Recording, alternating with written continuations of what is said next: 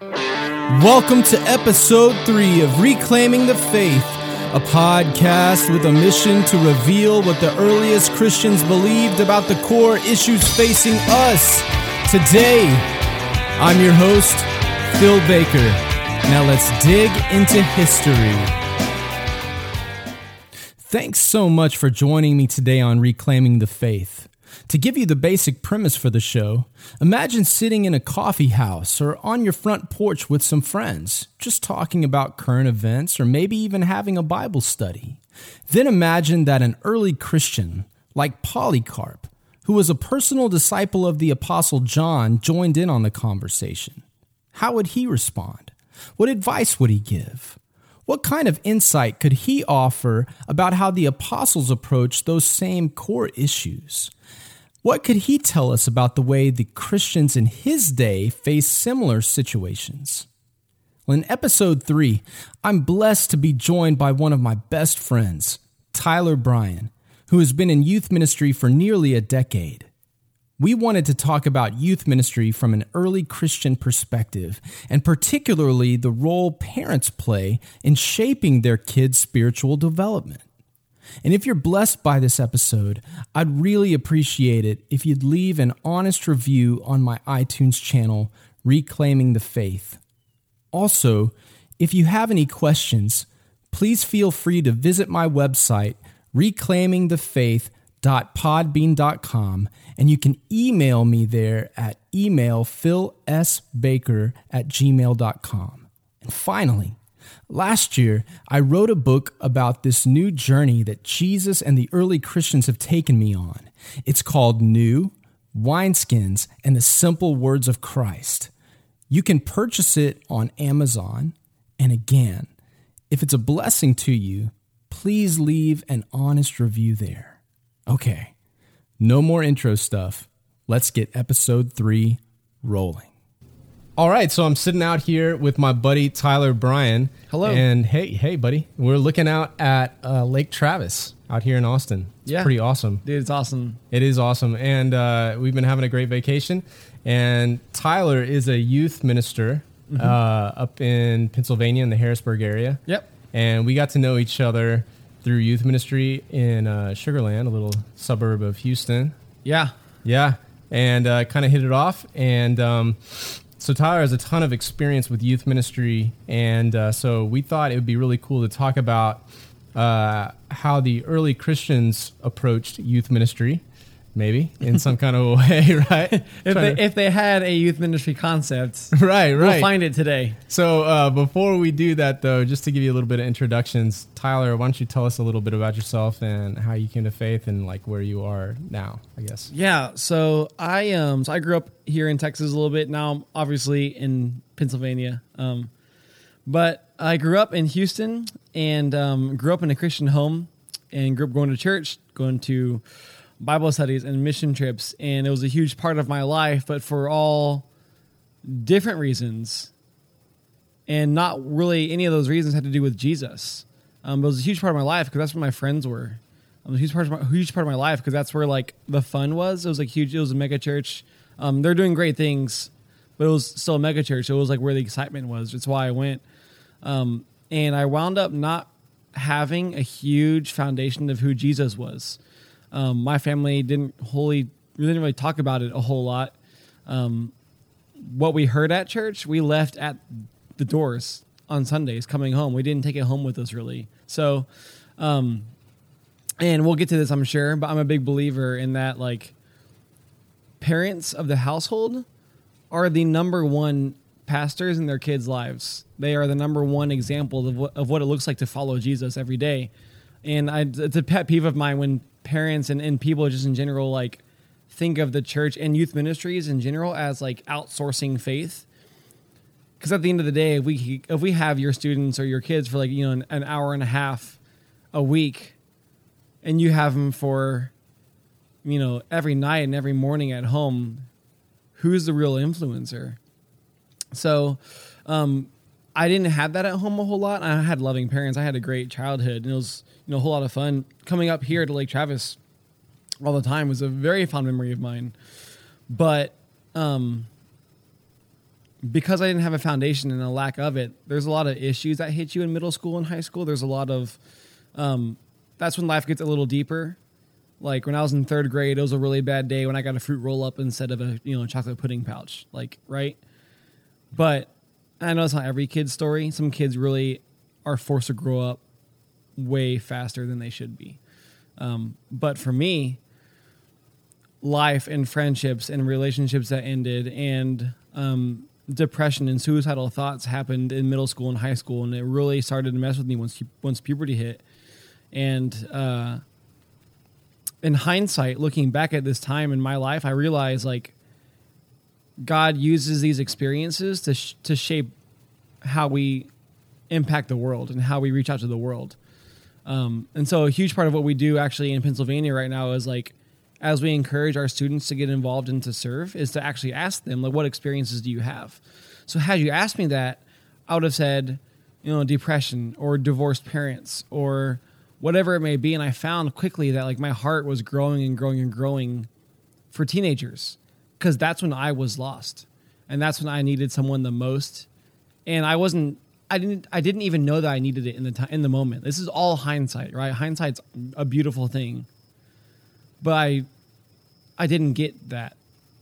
And so I just want to spend my life until God calls me out of it, reaching out to those who I know, just like me at that time, are lost. And I found myself working in Austin and Chicago and Houston and now Pennsylvania. And then having met with some awesome people and working with some awesome people along the way, such as you and Adam, who's in Sugar Land. And, Ian in Chicago was a huge influence on me. And some great youth ministry friends in Pennsylvania get together and we kind of share ideas and pray for one another. But, dude, it's all about trying to reach out to an age group where like I felt lost. So yeah. That's great, man. Thanks for sharing that. Yeah. So like, what about the early Christians,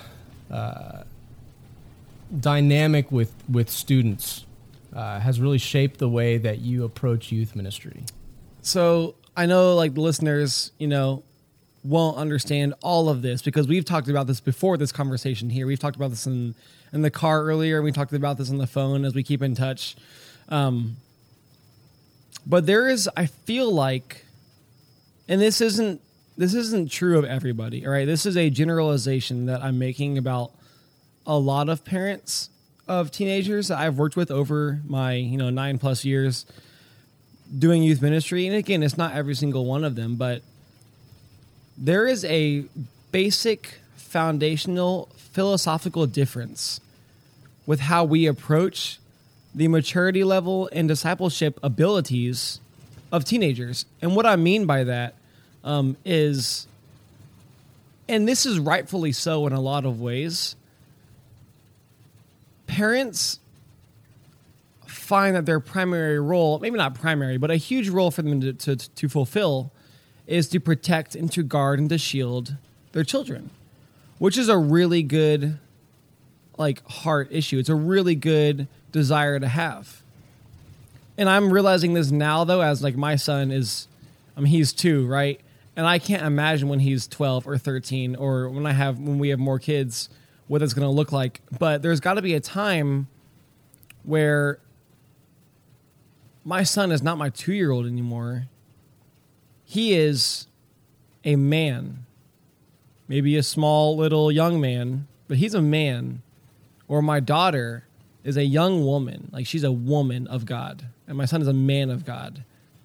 And I have to, while still in the household, release them to him, where my job may no longer be of protection, but of discipleship, mentoring, and guiding.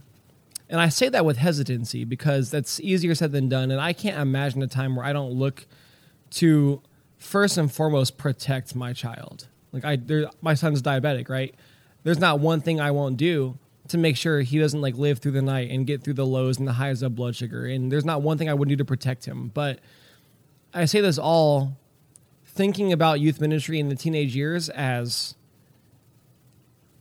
a chance for discipleship and growth.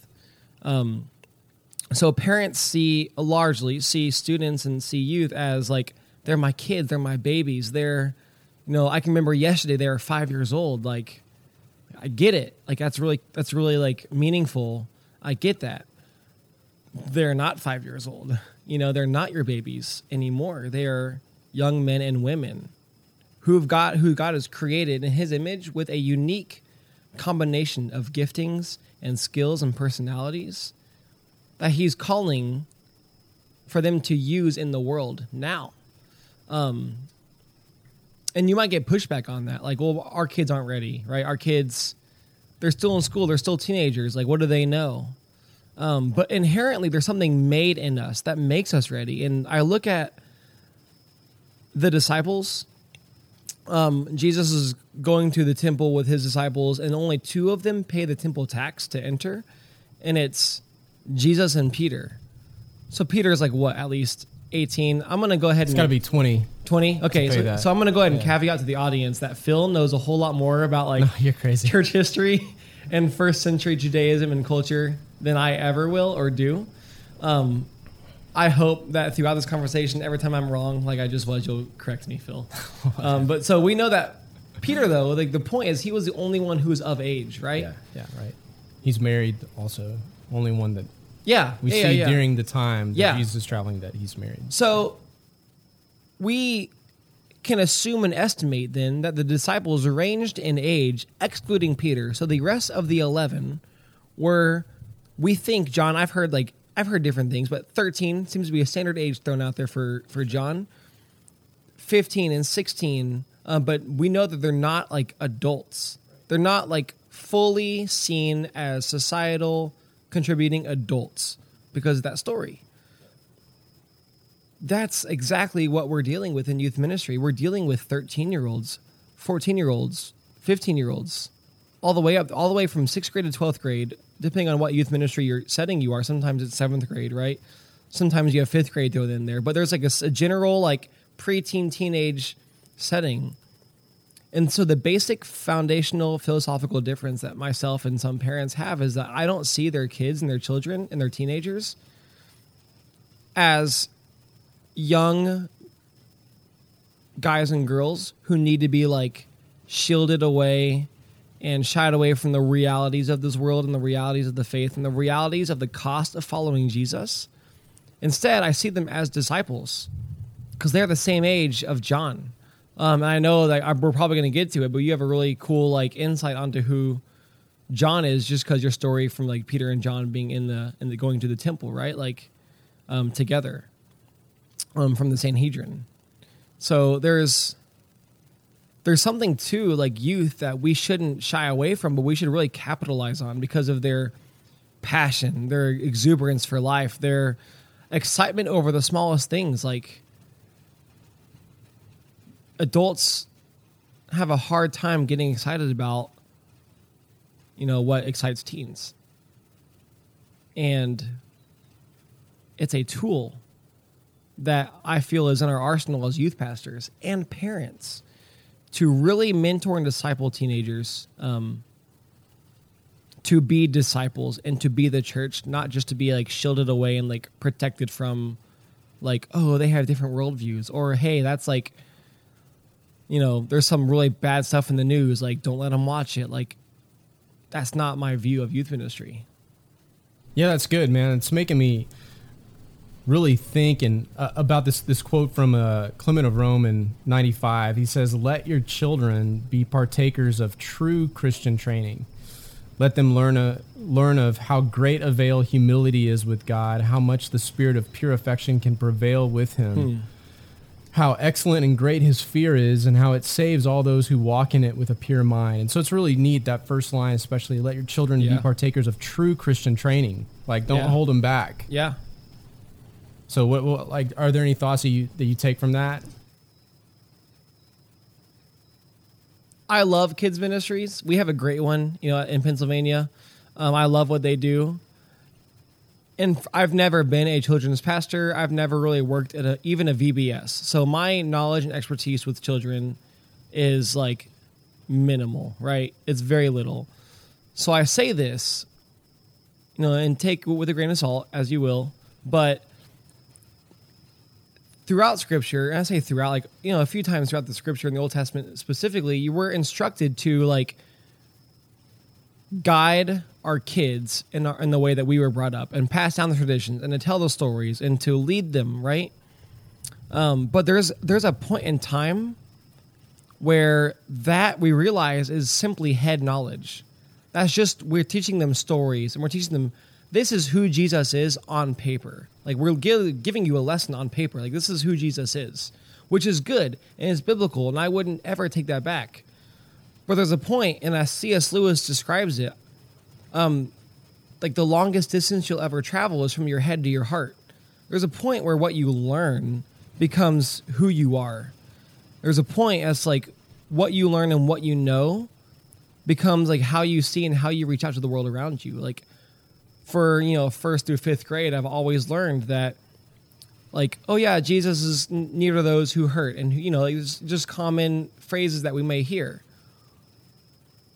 Well, now as we're entering like, a little bit more maturity and a little bit more depth, here's your chance to actually be like Jesus and to reach out to someone who is in pain and who hurts. Here's your chance to not just know it, but to live it out.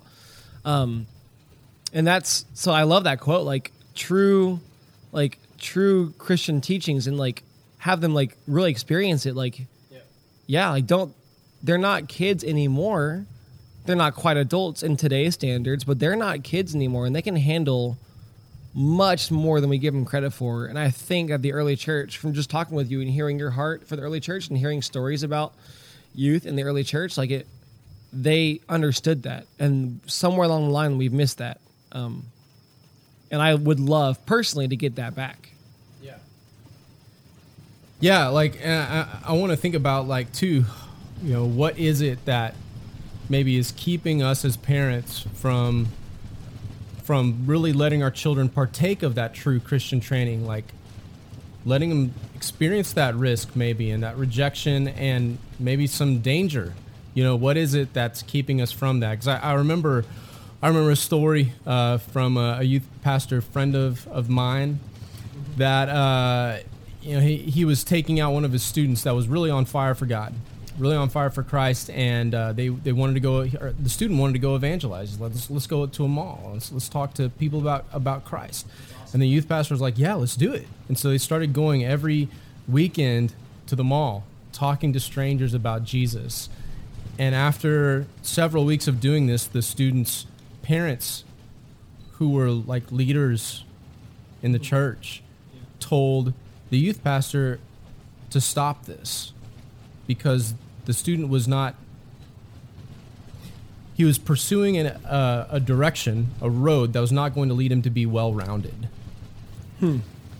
Right? That's a really interesting like phrase, well-rounded there. Not in his faith, just as a human being. Yeah, I get that. Like, so for me, like, he's spending too much time in his faith. Yeah. Right. Yeah, which seems absurd, right? It seems like, how can you spend too much time in your faith? Like, for a lot of us, we don't spend enough time in our faith. Actually, you can pull most evangelical pastors who will tell you that their personal time in the Bible is only when they're like preparing sermons. Like, that's not personal growth. That's not you connecting with God.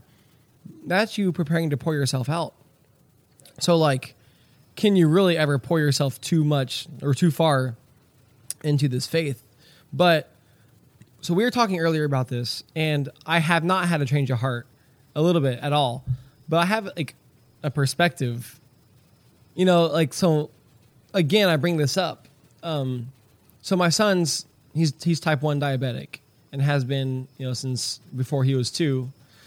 So he will always like stand out a little bit. He'll always be the kid until he gets like maybe an artificial pancreas, which this is not a medical like podcast, so we're not going to get into that. But he'll always be the kid who can't have cake at parties, or who like, hey, before we go swimming in a hot tub or with friends or whatever, like I need to check my blood sugar. Like he will always be singled out, right? I want him to be accepted and to fit in. And the desire that these people, these parents in this story, I think it comes from a good place. Like, I want my kid to be accepted and to be, like, not looked at as weird, to not be looked at as, like, he's a zealot, right? Or he's, like hyper Christian, or I don't, like, you know, just whatever it is, like, you know, I'm not going to throw this word out easily or lightly, but, like, he's fundamentalist. Like, he actually does all this stuff. And I know there's, like, a whole loaded word. I don't mean it in a political or, like, theological sense. But I think the parents here have a really inherently good desire to have their kid be accepted and to be liked and to fit in. Because I have that same.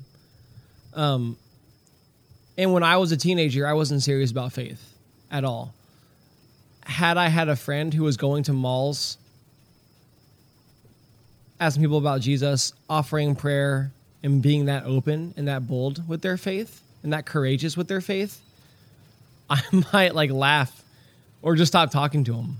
You know, like, that's who I was in high school. And I know that I wouldn't want that for my son. But there's a but, like a huge, like, big old, like, comma before we go on here. That's not up to parents to choose that for their specifically teenage kids. There's a time, like, where I just said this, was where your kid is no longer a kid and can make his or her own destiny. They can start following their own path. They can start really leaning into how God has made them to be. And if my son wants to go to a mall and be laughed at and pray for people in the name of Jesus, I'll let him. If he wants to shy away from that, if he's too scared to do it, I will let the Holy Spirit do his work in his life, and I'll let that kind of unfold, right? But the end point that I want to make on this story is the same. Like, and maybe this isn't the answer you're looking for. I'm not looking for a particular but the parents at some point need to trust that God has their best son or daughters, like, at heart. Like, he has their best plans, their best, his best intentions, their best, whatever, use of their gifts, whatever it is. Like, he has their best at heart. It's hard because I understand where the parents are coming from, but we need our teenagers to be the lights in the church. Like, legally in Texas, at least as far as I knew and was told by people, I couldn't go onto a school campus if I wasn't an emergency contact. Like, for lunch, I couldn't go. I can go for, like, see you at the pool. I can go for, like, you know, sports events and stuff. But, like, during lunch or whatever the case may be, like, during school hours, I was not allowed on site without being an emergency contact, as far as I was told and led to believe. So if adults can't reach schools and they're cracking down on teachers praying, and I mean, the whole, we can't share our faith openly as much as we had maybe in the past. So if adults and, like, pastors of churches aren't reaching schools, then who is? Teenagers. But more than that, it's not a last resort, because the way I said that makes it sound like, well, if we can't, then you guys can. It's a no. You were always supposed to be doing this. This was always your task. This was always, like, your mission. Like, right now, you can't just give up everything and move to Africa and be a missionary and plant churches. You can't just give up everything and, like, you know, material wise. Yeah. Like, you don't have that ease of road to go do that, or the means to do that. But you can be Jesus every single day in the halls of your school and in the huddles on your sports teams and in the rehearsals of your plays. You can be Jesus, and that's what we're missing. Is there's a missional aspect to being a teenager that I don't know if it's ignored or pushed aside, but parents don't naturally, I don't know what the word I'm looking for is. Parents don't naturally, like, encourage that, I guess, in their youth. So let me run something by you. Yeah. Just see what you think about this. So, love it. I'm just kidding. I have no idea. Thank you. Yep. Just because it's Phil. Yeah. Phil Nye. So, like, things that are virtuous. Okay. In today's culture, today's Christian culture, would be something like our kids being well-rounded. That's considered virtuous. Like, Yeah. we want our kids to be well-rounded because that looks good on college essays or college entrance essays, right? Yeah. It's good to be well-rounded. It's good to be well-liked. It's good to be accepted. It's virtuous to be well-liked. It's virtuous to be accepted. It's virtuous to be popular. See these virtues, Yeah. right? Of course. To not be weird is virtuous, right? Yes. These kinds of the things, W right? word, weird. Right. So it's interesting. There's this guy named Lactantius who was writing during the last great persecution, the Valerian persecution. This is around 304 CE. Okay, and this is just horrific persecutions. I'm going to get to this word virtue toward the end of the quote. It's a little bit lengthy, but hang with me because he's describing the stuff that's going on and what was going on with Christian youths. All right? Mm-hmm. So he says, people, non-Christians, see that Christian men are lacerated by various kinds of tortures. Yet those men retain their patience unsubdued while the executioners are wearied, right? So the Christians are like hanging with it. Yeah. And the executioners are getting tired, right? Yeah. It's a weird thought to have. Yeah. Seeing this, the crowd realizes that endurance alone could not have overcome such great tortures without the aid of God. So God's helping them. After all, robbers and men of robust frame are unable to endure lacerations of this kind, right? But in our case, boys and delicate women in silence overpower their torturers. Not that they're like breaking their way out. Yeah. It's just they're overpowering them by their, like a sheep he was led to the slaughter, without uttering a word kind of thing. All right. So even the fire is unable to extort a groan from them, these boys. They endure because they put their trust in God. To choose to be tortured and slain rather than to take incense in 3 fingers and throw it upon the fire appears to the pagans as foolish. That's what they would do when they walk into the agora, right? Take some incense, throw it to Caesar. Mm-hmm. It's a way of saying you worship Caesar, basically. You recognize him as a deity. Now, it is a virtue to despise death, is for a Christian. It's a virtue to despise death. It is not that we seek death or of our own accord to inflict it upon ourselves, which is a wicked and impious thing. Rather, if we are compelled to desert God and betray our faith, we would prefer to undergo death. So if they're being, saying, deny Christ or you're going to die, they're like, okay, no problem. I'll die. Yeah. Now, these are boys he's talking about. Mm-hmm. Thus, with lofty and invincible minds, we trample upon those things that others fear, pain and death. And this is virtue. This is true constancy, to be steadfast and unmoving in this one thing alone, that no terror nor any violence can turn us away from God. So that's the quote. Like, this is virtue. Yeah. No terror, no violence can turn us away from God. We are unmoving. We're steadfast in this. So it's pretty interesting, this idea of virtue. Yeah. Right? That's not preached to today's men, men in church or women in church, and certainly not to youth. To really it's the Sermon on the Mount. It's the Beatitudes. You are blessed when you're persecuted. Yeah. Consider yourself blessed. Consider yourself blessed when you're excluded, when you're insulted, when people say all kinds of evil and wicked things about you for my name's sake. You're blessed. Your reward is great in heaven. The kingdom is with you now. That kind of stuff is not really preached as virtuous. Yeah. So you just said something like, you are blessed when you're persecuted. You have all these treasures and riches and rewards in heaven, right? I think that is the key. That is so far removed from today's culture. While you're reading that quote, I'm thinking honestly thinking oh my gosh, I think if I ever read that quote in a talk on first century virtues, to my middle school group, I might not have one at all come back the next week. It's heavy and it's really dark and it's really gory and gruesome.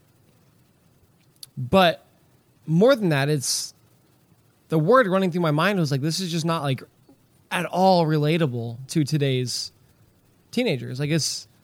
we live in a whole different time. We live in a different like culture, and we live in a nation where it's free to practice, your religion. Your quote was just like so not relatable until you started describing it.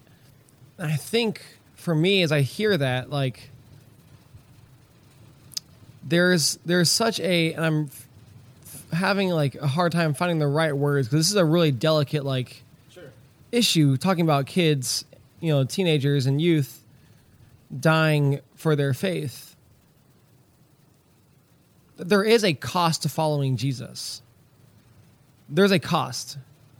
It may not be the same as it is today, as it was like, back then.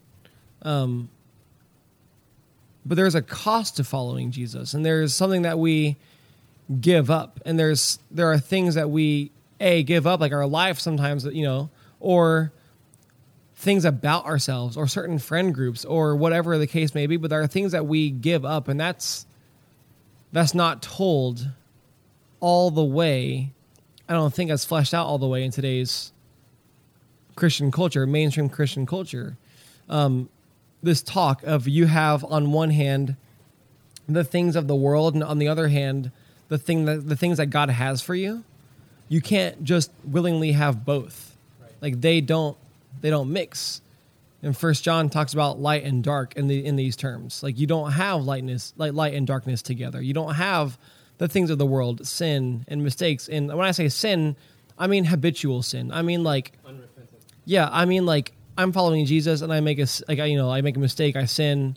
I'm still clearly following Jesus, right? That's not what we're talking about here. We're talking about either ignorant or unrepentant or just habitual. I keep coming back to the same stuff. It costs us this, and it may not be the same cost as it was back then, but I think this whole idea of like, you can't have what the world has and also at the same time what God has for you, that's not talked about a whole lot. We try to a little bit where we are here in Pennsylvania. We try to hit that a little bit. But even then, it's like uncomfortable. It's even then like, oh, like this requires something of me, So, for instance, very small, very, very, very small, like example. We have a group of 7th and 8th graders who act as our like middle school Wednesday night, like almost like a first impressions team, like a lot of churches have, on Sunday mornings, with their like adult church. I still call it big church because I'm a youth pastor, and so everything's like big church. But these students willingly give up their first like 10, 15 minutes of our like youth, of our youth group on Wednesday nights is like fellowship, hangout. There's games, there's video games, there's basketball, there's all this stuff going on. They give up that time to go and see students standing on the walls by themselves, or a new student who may be talking with others, but just go introduce themselves to a new student. Or like they give up that time to be with their friends and hanging out to live missionally. And then we're trying to teach slowly in really small steps what it looks like to, like, this is a small cost of following Jesus. You give up something, you sacrifice something to see his kingdom furthered on this earth. And that's what it's all about. Not sacrifice, but it's all about seeing his kingdom furthered on this earth. So while I would say like the topic is probably unrelatable, the example may be unrelatable, the topic needs to be addressed. There's a cost to this all, but the cost comes with looking at and recognizing that teenagers aren't kids anymore. They're ready for some meat. They're ready for some discipleship. They're ready for some depth. Yeah, and it's really interesting how kids can change cultures. Yes. Kids being willing to sacrifice and put fear aside has such a huge impact on adults. We were talking earlier about what really changed the civil rights movement in America is in Birmingham, when the pastors in Birmingham got together with Martin Luther King, and they're like, look, our kids are ready. They're willing to put themselves on the line. And so around 3,000 young men and women, students, high school, middle school students got together, and they're like, Bull Connor, the main police guy, basically, you can sick your dogs on us and we're not going to stop. And he did. And that got national media coverage. The United States saw it, and that's what turned the hearts of the country when the middle school and high school students were like, you can put the dogs on us, but we're going to take a stand for the kingdom of God, really, for injustice. Yeah. And that's real. That's 50 years ago, 60 years ago in our country. And we see a lot of, racial injustice going on today. Yeah. We see a lot of crazy stuff going on today. And, our kids are going to be living in some perilous times, probably. And so, the more we can get them in situations where they're on mission, living on mission, and taking risks, and putting their fear aside, choosing courage, choosing love of neighbor over insecurity, choosing love of neighbor over fear of being embarrassed, love of neighbor, continuing to do that love of neighbor action, that's risk, that's, requiring self-sacrifice, all this kind of stuff, whether it's literal or small, the more we can have those object lessons built in, starting at home first, like you were talking about, mom and dad. Like, is it scary to go talk with a homeless person and sit down with them? You're going to look foolish. If you sit down with them and eat a meal with them, and pray with them, that might be risky for them. Yeah. That might look foolish, whatever. I was just going to ask you, so what does this look like? How do we get to this point where It's little steps like that, though, right? Where you're willing to, sacrifice your pride. Like, Jesus is constantly asking people to give things up, right? He goes to the rich young ruler and he's like, leave everything behind. But then he comes to Bartimaeus, and Bartimaeus has nothing. He's completely broke. And yet Bartimaeus is like, please have mercy on me. Lord, have mercy on me. Lord, have mercy on me. And what does Jesus do? He just keeps on walking. He keeps on walking. He knows he can hear Bartimaeus, but why did he keep on walking? So Bartimaeus screams louder and louder. This is all Luke 19, if I'm remembering it correctly. Maybe it's Luke 20. I can't remember. Take your word for it. Yeah, somewhere around in there. But maybe it's Luke 18. All right, man. So anyway, so he just screams louder and louder. It's like he's losing his voice. Why would Jesus make Bartimaeus basically lose his voice before Jesus stops and turns around and say, what can I do for you? Why would he make him go to that extreme? It's a blind man. Yeah. It's like one of those things, like how far, like how much, like do you really want that? Like how far are you willing to go kind of thing? Yeah, what did Bartimaeus have to lose?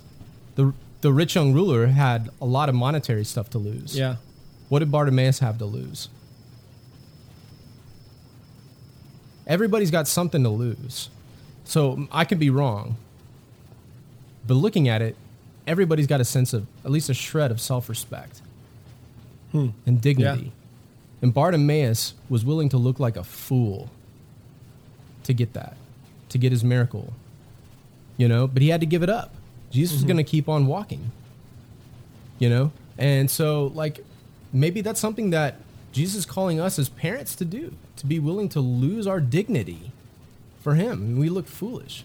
But if we can model that for our kids, that's huge in middle school and high school. Huge, yeah. So if we can model that with them in doing object lessons in different ways, I think that'll really help us. Because, there is going to come a time, there could come a time where we are asked to deny Christ. And so what are we going to do then? Well, really, what we're going to do then is based on what we've been doing throughout our lives. Like you played soccer. Yeah. And the reason, I'm sure you did tons of drills over and over and over.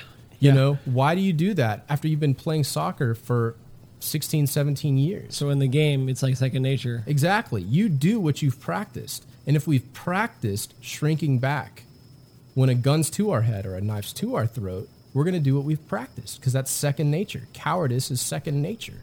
Or courage is second nature. Which one is it going to be? Well, what are we practicing? And the more live action drills you can do in practice, the better, And so that's just kind of different thoughts I've been having, how can I do more live action drills? Yeah. So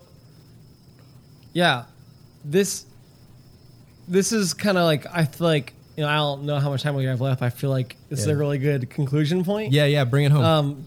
So as a good pastor, you always want to end with, how do I live this out? How do I take your one nugget of truth? Yeah. How can I put it into practice today? Right. And this is actually for parents, from my perspective. Like, maybe there's some teenagers listening to this. I have no idea. But if you're a parent or you're an adult, like, Phil just asked a really good question. What baby steps do I take to model this for my kids or my children, like young children or middle school or high school students? You don't need the church to plan service projects. You don't need the church to program discipleship. You don't need the church to program these things. You are the church. We are the church together. A family like can give up a part of their Thanksgiving to go to a nearby, food pantry or a soup kitchen and serve. A family can go to a local park, pick up trash in the local park, and hand out water bottles on a really hot day. Like, families can see what's going on in the news, like during commercial breaks, or if you're watching like on whatever, you can pause it and you can talk about through the image of God how he sees people, how he sees races and religions, and how he sees all his children.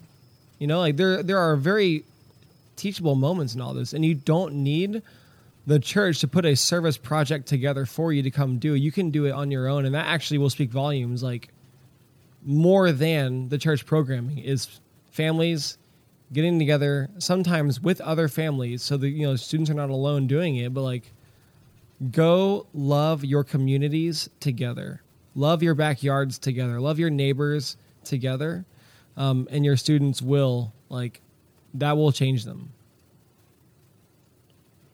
Dude, that's awesome. Yeah. Thanks so much for taking time, man, Tyler. I really appreciate it, dude. This is great. I think it's going to bless a lot of people. Anything, Phil. Anything for you, man. Love you. You're good. Love you too, buddy. All right. Well, that's going to wrap it up.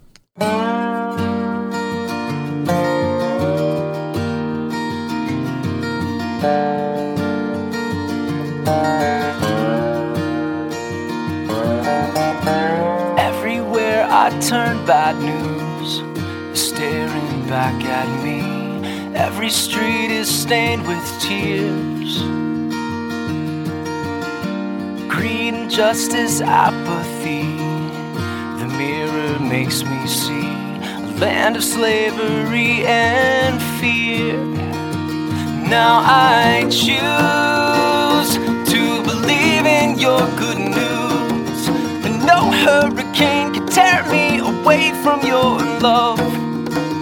Jesus, I choose to believe in your good news. The good work that you've begun, no, it won't be undone.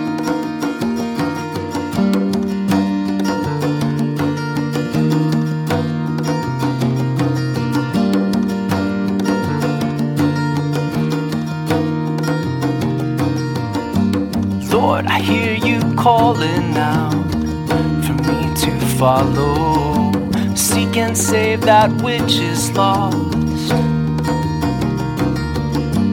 Not to be served, but to serve along this hard road. For your fame, carry my cross. Now I choose to believe in your good news, that no hurricane can tear me away from your love. Jesus, I choose to believe in your good news. The good work that you've begun, no, it won't be undone. 'Cause your blood, it's powerful and mighty as your blood. It will break the chains that bind me, yes, your blood. It's all the evidence that I need. It reminds me of your mercy when bad news is all that I see. Oh, oh.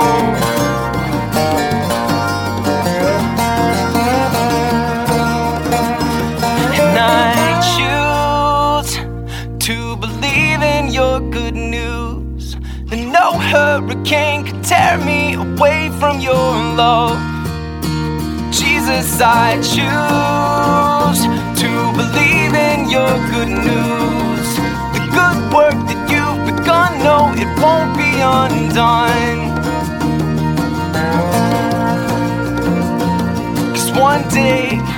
One day, no more sorrow, no more shame.